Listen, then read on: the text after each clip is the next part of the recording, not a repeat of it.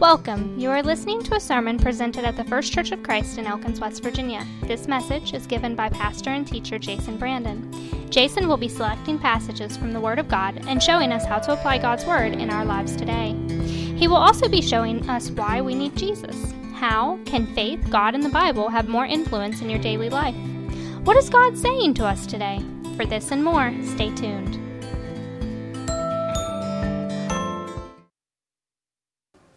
What is the most important piece of Christianity?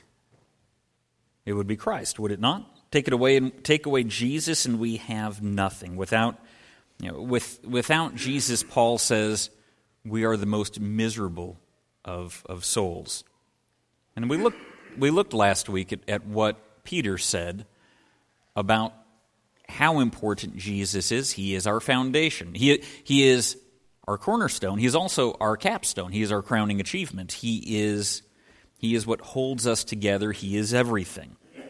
So, we move on this week. What is the second most important thing about our faith?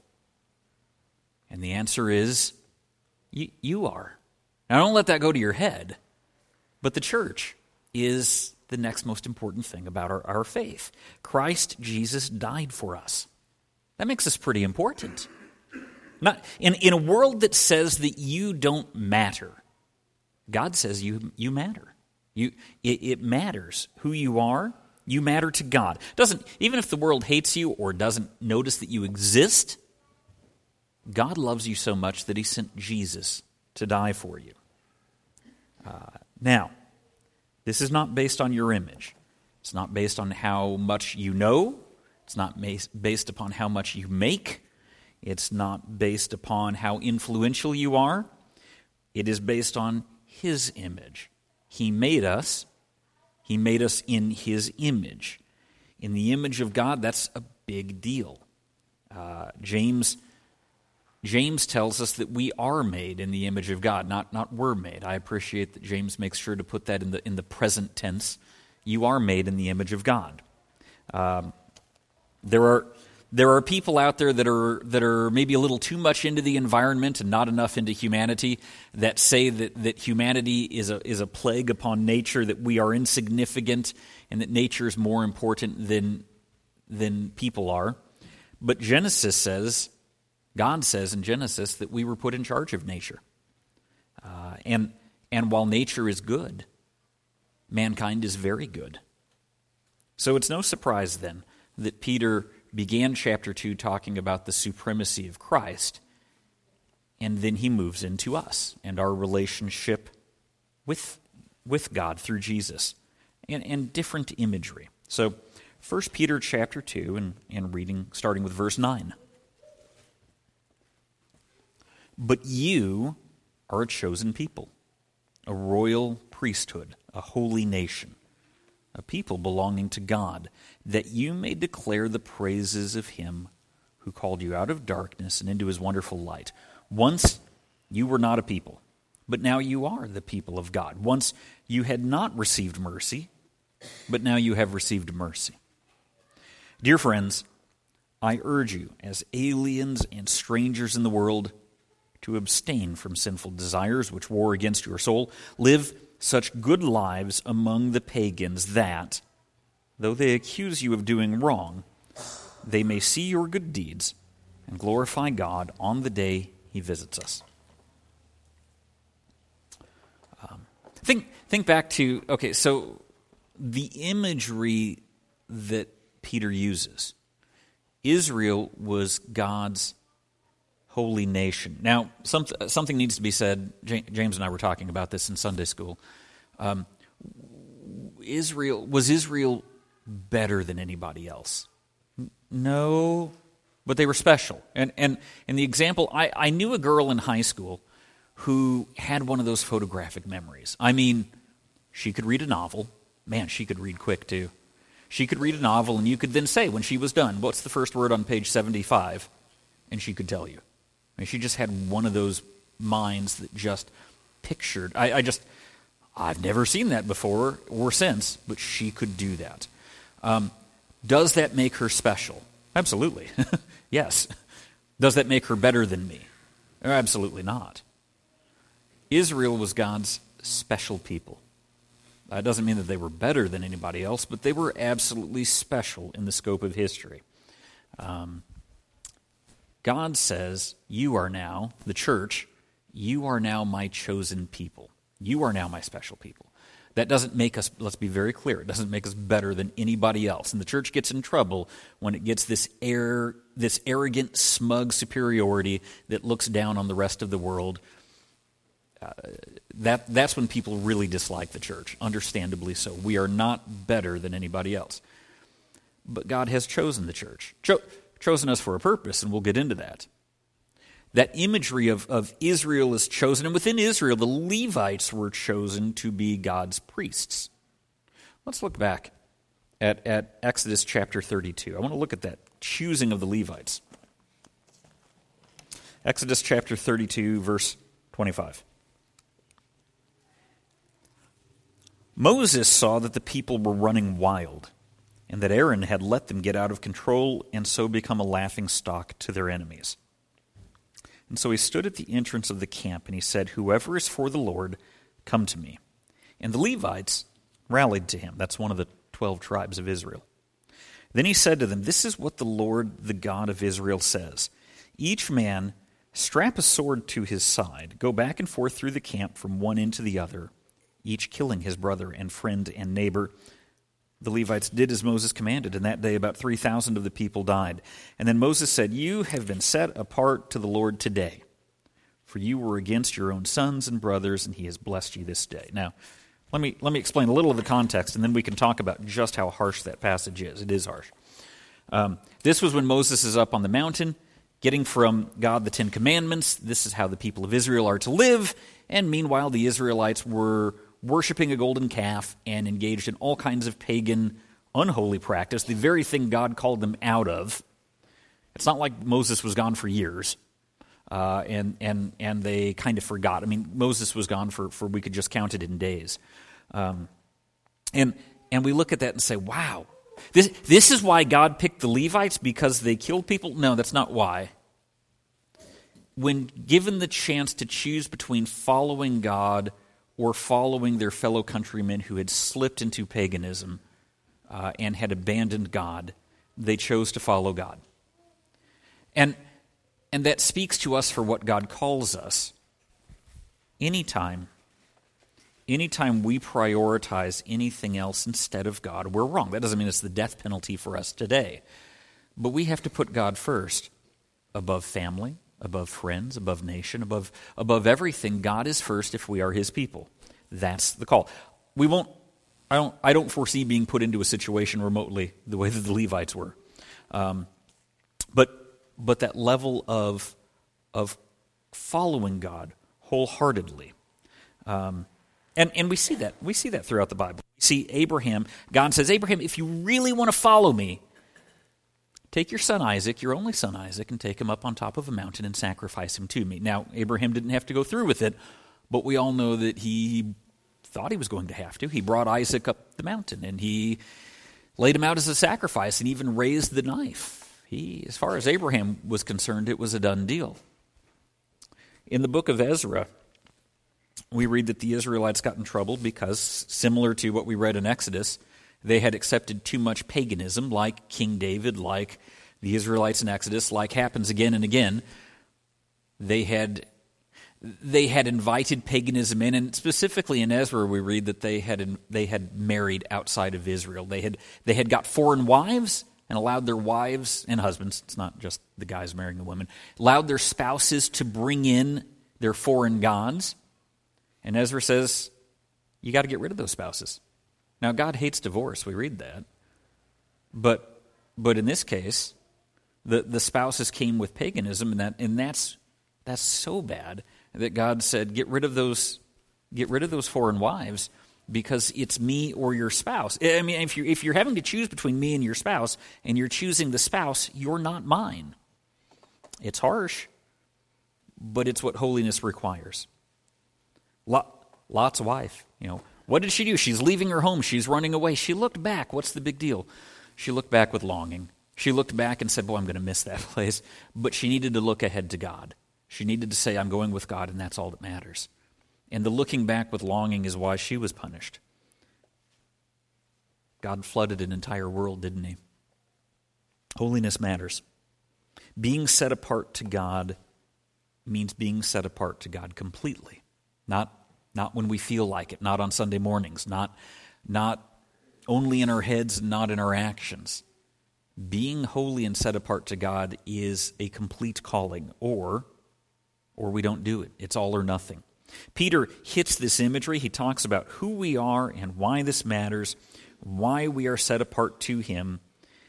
He talks about in 1 Peter chapter 2, who we are called to be. There's a guy in Florida named Eugene Jordan, and Eugene Jordan is the least wanted man in the U.S., is the way he has been described, because he shares a name and a birthday with, at one time, with an escaped felon. And the judges got tired of seeing this guy, because people would keep arresting him because he had the right name and he had the right birthday, but it wasn't the same guy. And they started putting up posters in post offices with his picture. Please don't arrest this man. Identity theft is a big deal these days, and getting confused on names is a thing. I had some medical work done, some allergy testing back when I lived in Urbana, and discovered at that time that there was another Jason Brandon, born in 1974, that lived in my community. And when I would call the hospital and they would say, which one are you? I couldn't even say I'm the one born in 1974 because there was another one. And so that became a concern, and it was kind of funny. And I never talked with that one, but I started to get increasing phone calls from his friends who would find his phone number or try to find his phone number and look it up and call me. And I got to know a lot of his friends. He seems like, based on his friends, he seemed like a really nice guy. And I told all of his friends, tell him I said hi. Never talked with him. He was a vet. He bless him for serving in our military. Number of years later, some friends of mine came and congratulated me on my recent book that got published. Let me be clear. I have not written any books about zombies. Some friends of mine and I just recently finished working on a book that has not been published yet. It's coming out. But I did. This other guy named Jason Brandon has lots of books on Amazon, mostly about zombies. I didn't write any of them. But the number of people that came and said congratulations on this was kind of spooky for a while. And then I got thinking, well, now I can't publish a book under my name because somebody else already did it. I can't be Jason Brandon and publish books. They'll confuse me with this guy. Our identity matters. In a world of identity theft and false IDs, we see this. Who we are in Christ is much more important than our social security number, our driver's license number, our bank account numbers. Peter says we are chosen. Now, let's talk about how important that is. He chose us. Just that simple sentence should make all the difference. So I'm a huge fan of the Christian artist Rich Mullins.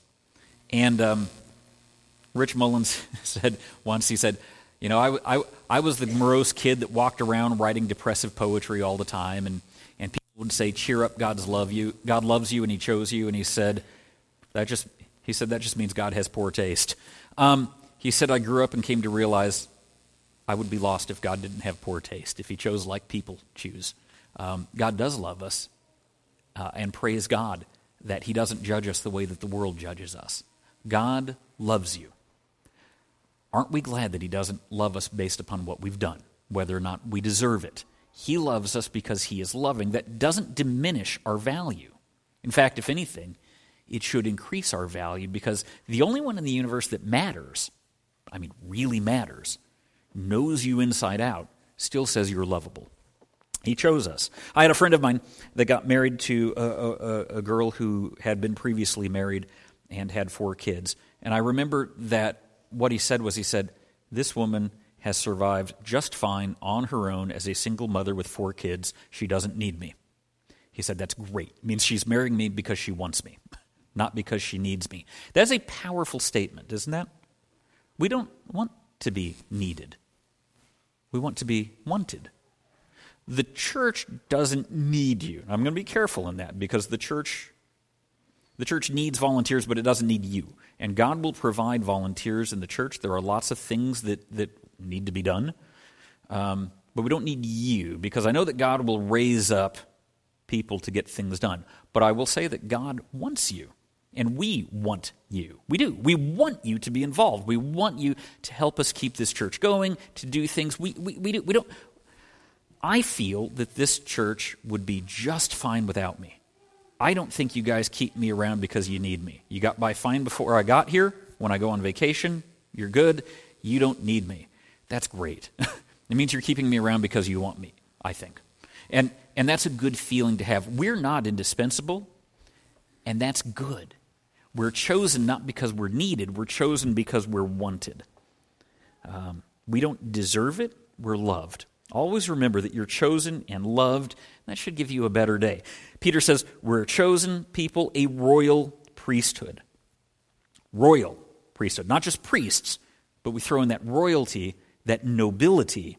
We are joint heirs under the King of the universe. The King of the universe says, not you're my subjects, you are my kids. He has set you aside. So what do priests do? Priests help people meet God. In the Old Testament, the purpose of the priest was that people couldn't approach the throne of God whenever they wanted to. The priest was the middleman. That was how the people interacted with God. We don't have priests anymore because that's Jesus' function. He did that job once and for all. The book of Hebrews says, but we as priests are given the task of helping the rest of the world come to God. That's our task. We present people not just to God, but to our Father. It's a double function. We represent God and our Father to the world to bring people to Him. What an amazing task. What an incredible task that God allows us and trusts us with that task. You're going to say, I'm not worthy to do that. You're right, I'm not either. I definitely am not. I don't have all the good words. I don't have all the answers. And yet He still trusts us to do that job. And that's a joy, not a stress, that God gives us His Spirit and says, I'll take care of it. We are a chosen people, a royal priesthood, a holy nation, a sanctified nation, a set-apart nation. Holy means to be set apart and to be different. The biggest country in the world is the church. There are all sorts of countries around the world with populations. There's somewhere, rounding off, there's about 200 countries in the world. But pick the country with the biggest population. I assume it's China, but I could be wrong. There are more Christians than the biggest country. And find like the oldest countries on earth. But the church has been around for 2,000 years. And isn't facing a collapse, isn't facing a coup from within, isn't facing insurrection. The world doesn't like us that much. Some people do, but by and large, there are a lot of people out there that really don't like the church. They don't like what God wants. The church is under attack because Satan is the prince of this world. We are seen as the bad guys. And some people leave the church for this. That was happening back then. Paul's companion Demas left the service of God because he valued the world over the rest of over God's people. We can be seduced away from God's side. Now the Babylonians had this really good strategy. The Babylonian strategy was, we will capture people, and then we will entice them. We will deport them back to Babylon, and we will give them houses, and we will give them nice things. The only thing that we will insist on is that none of them are neighbors with each other. We will spread them out. We will take all these Israelites. We will take all these other nations, pick any other nation that they invaded, and we will just spread them out. And within one generation, because their neighbors aren't Israelites. Their neighbors are all these other nations. They have no identity other than being Babylonian. We are spread throughout. We don't all live together. We're not all neighbors.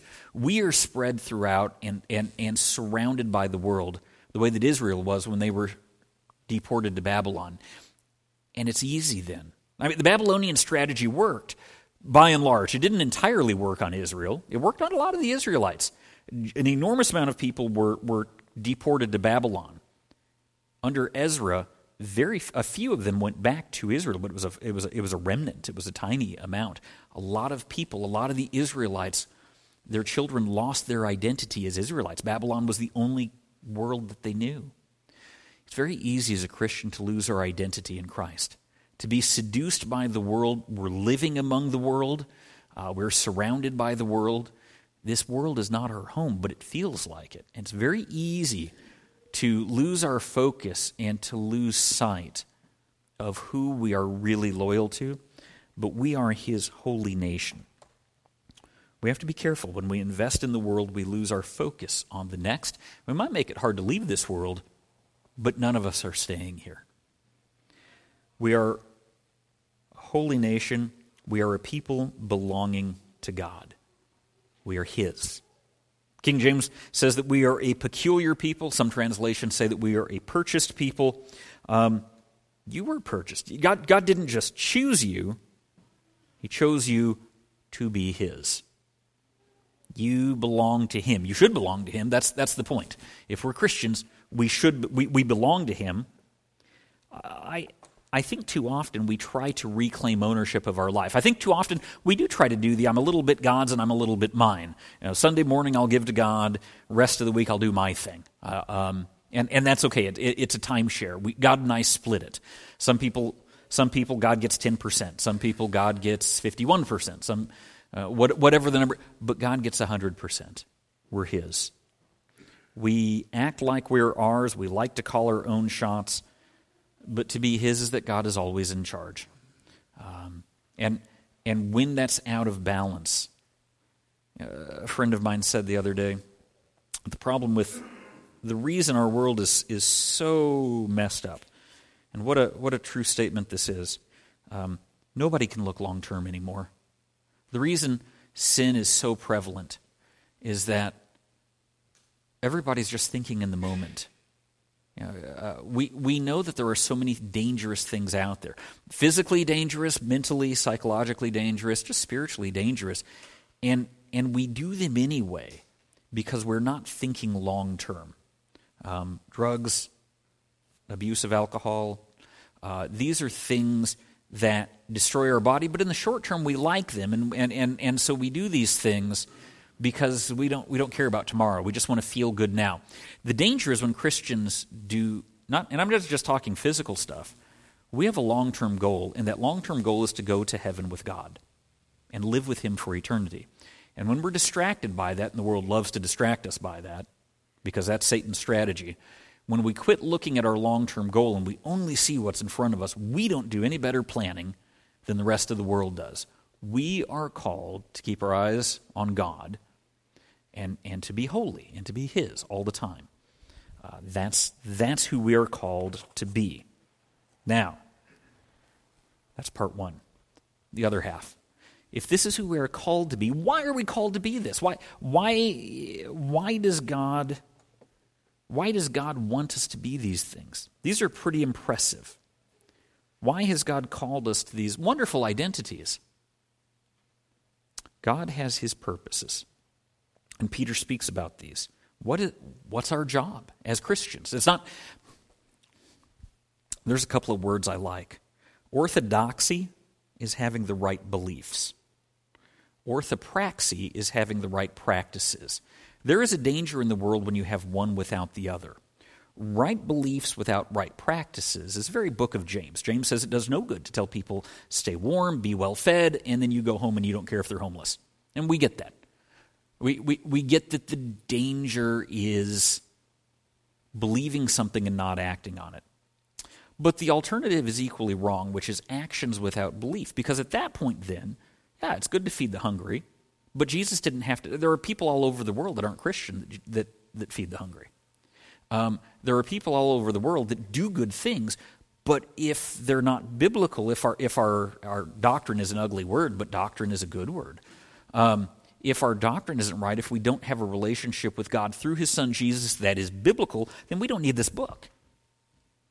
Jesus died in Matthew and Mark and Luke and John, and the church is formed in Acts, and everything after that is how the church should act and what the church should believe. And what we believe matters. And so we want to have we want to have right thoughts and right actions, both. We want to know what God wants us to be and do.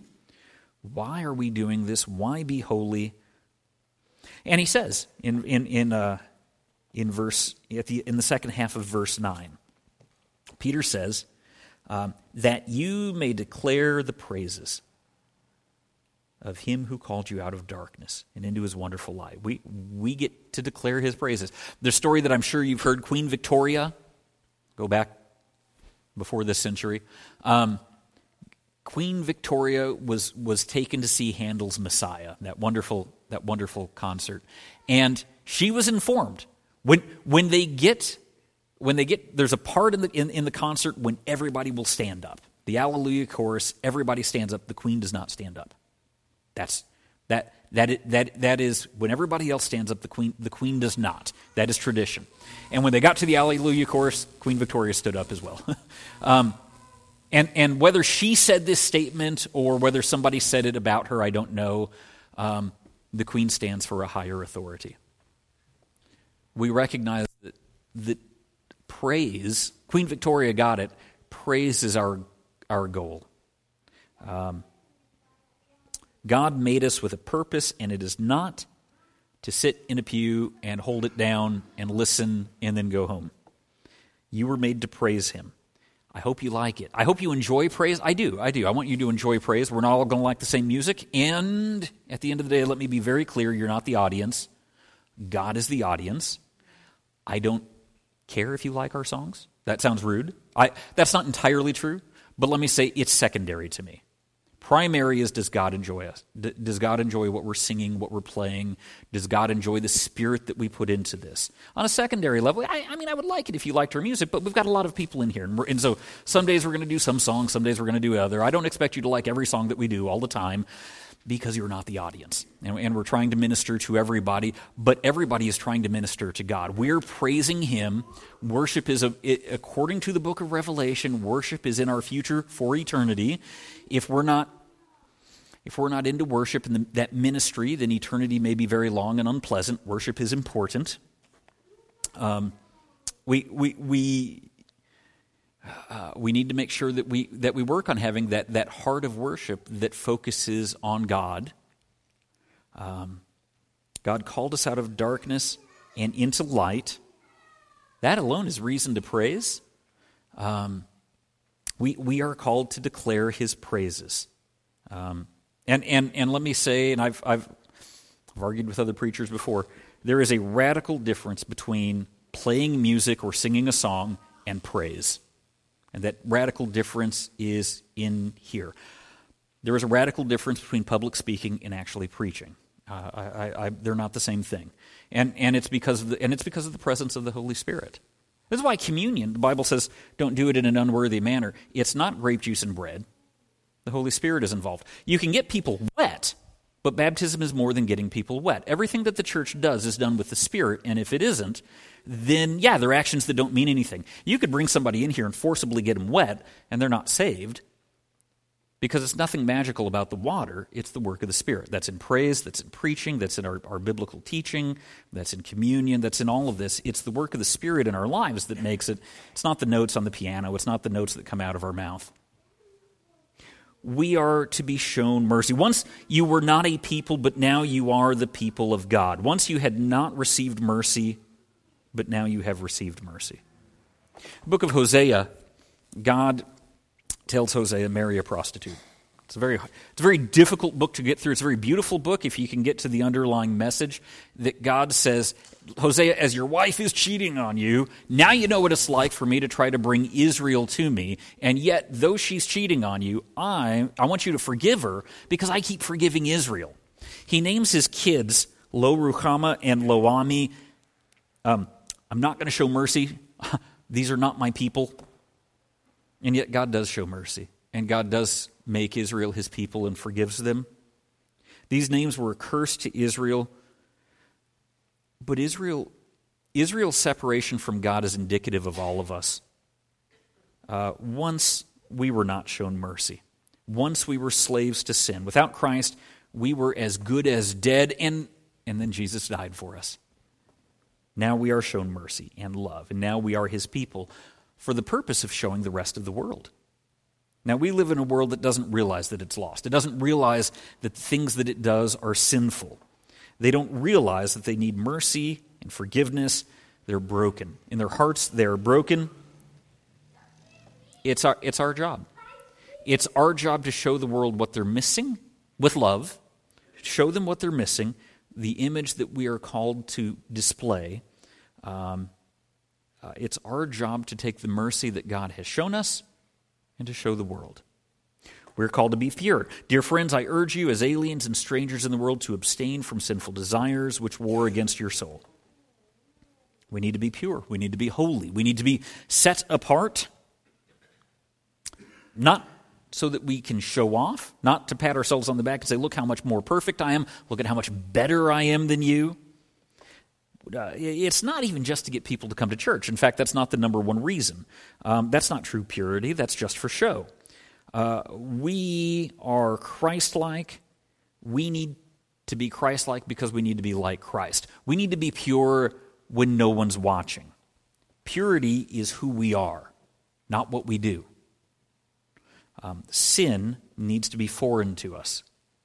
We must be pure for purity's sake, not to impress others, not because others are watching. We need to be pure because God wants us to be pure. We need it. It's not that others need it, we need it. We need to be Christ-like.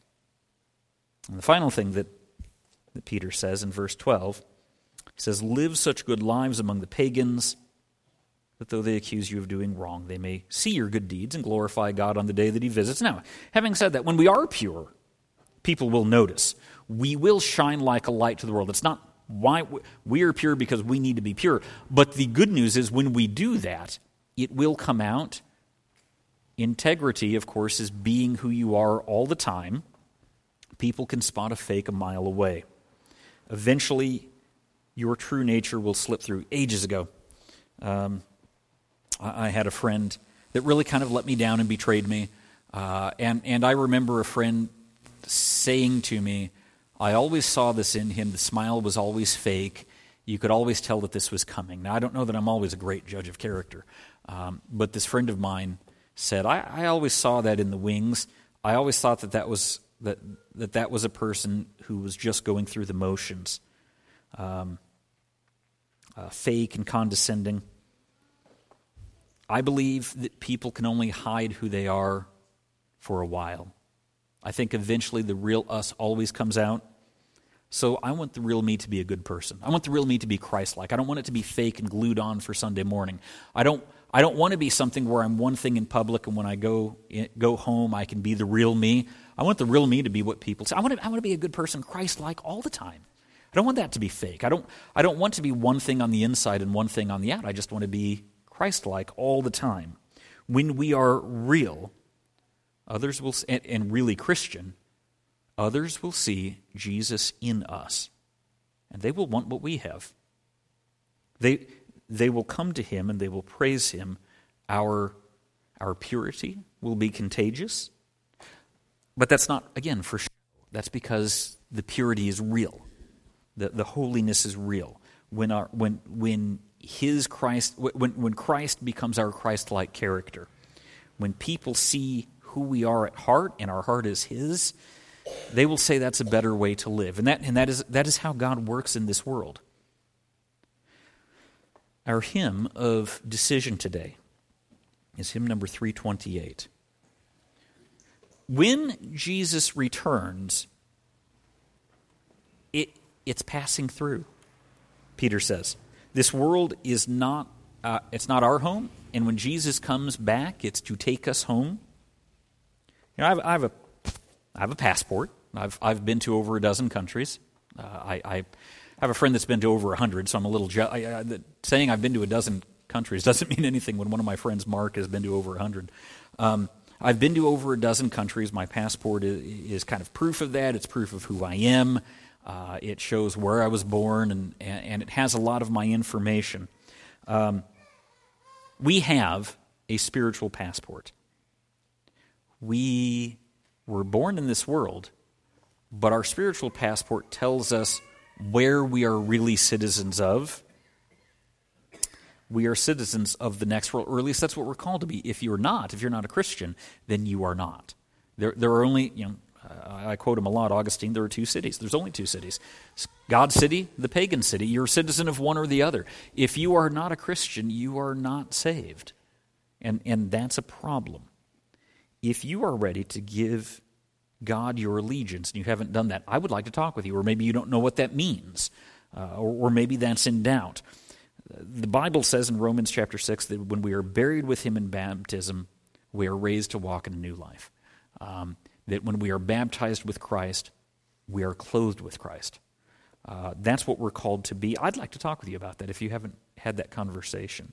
The decision of what it means and what it looks like to become a Christian.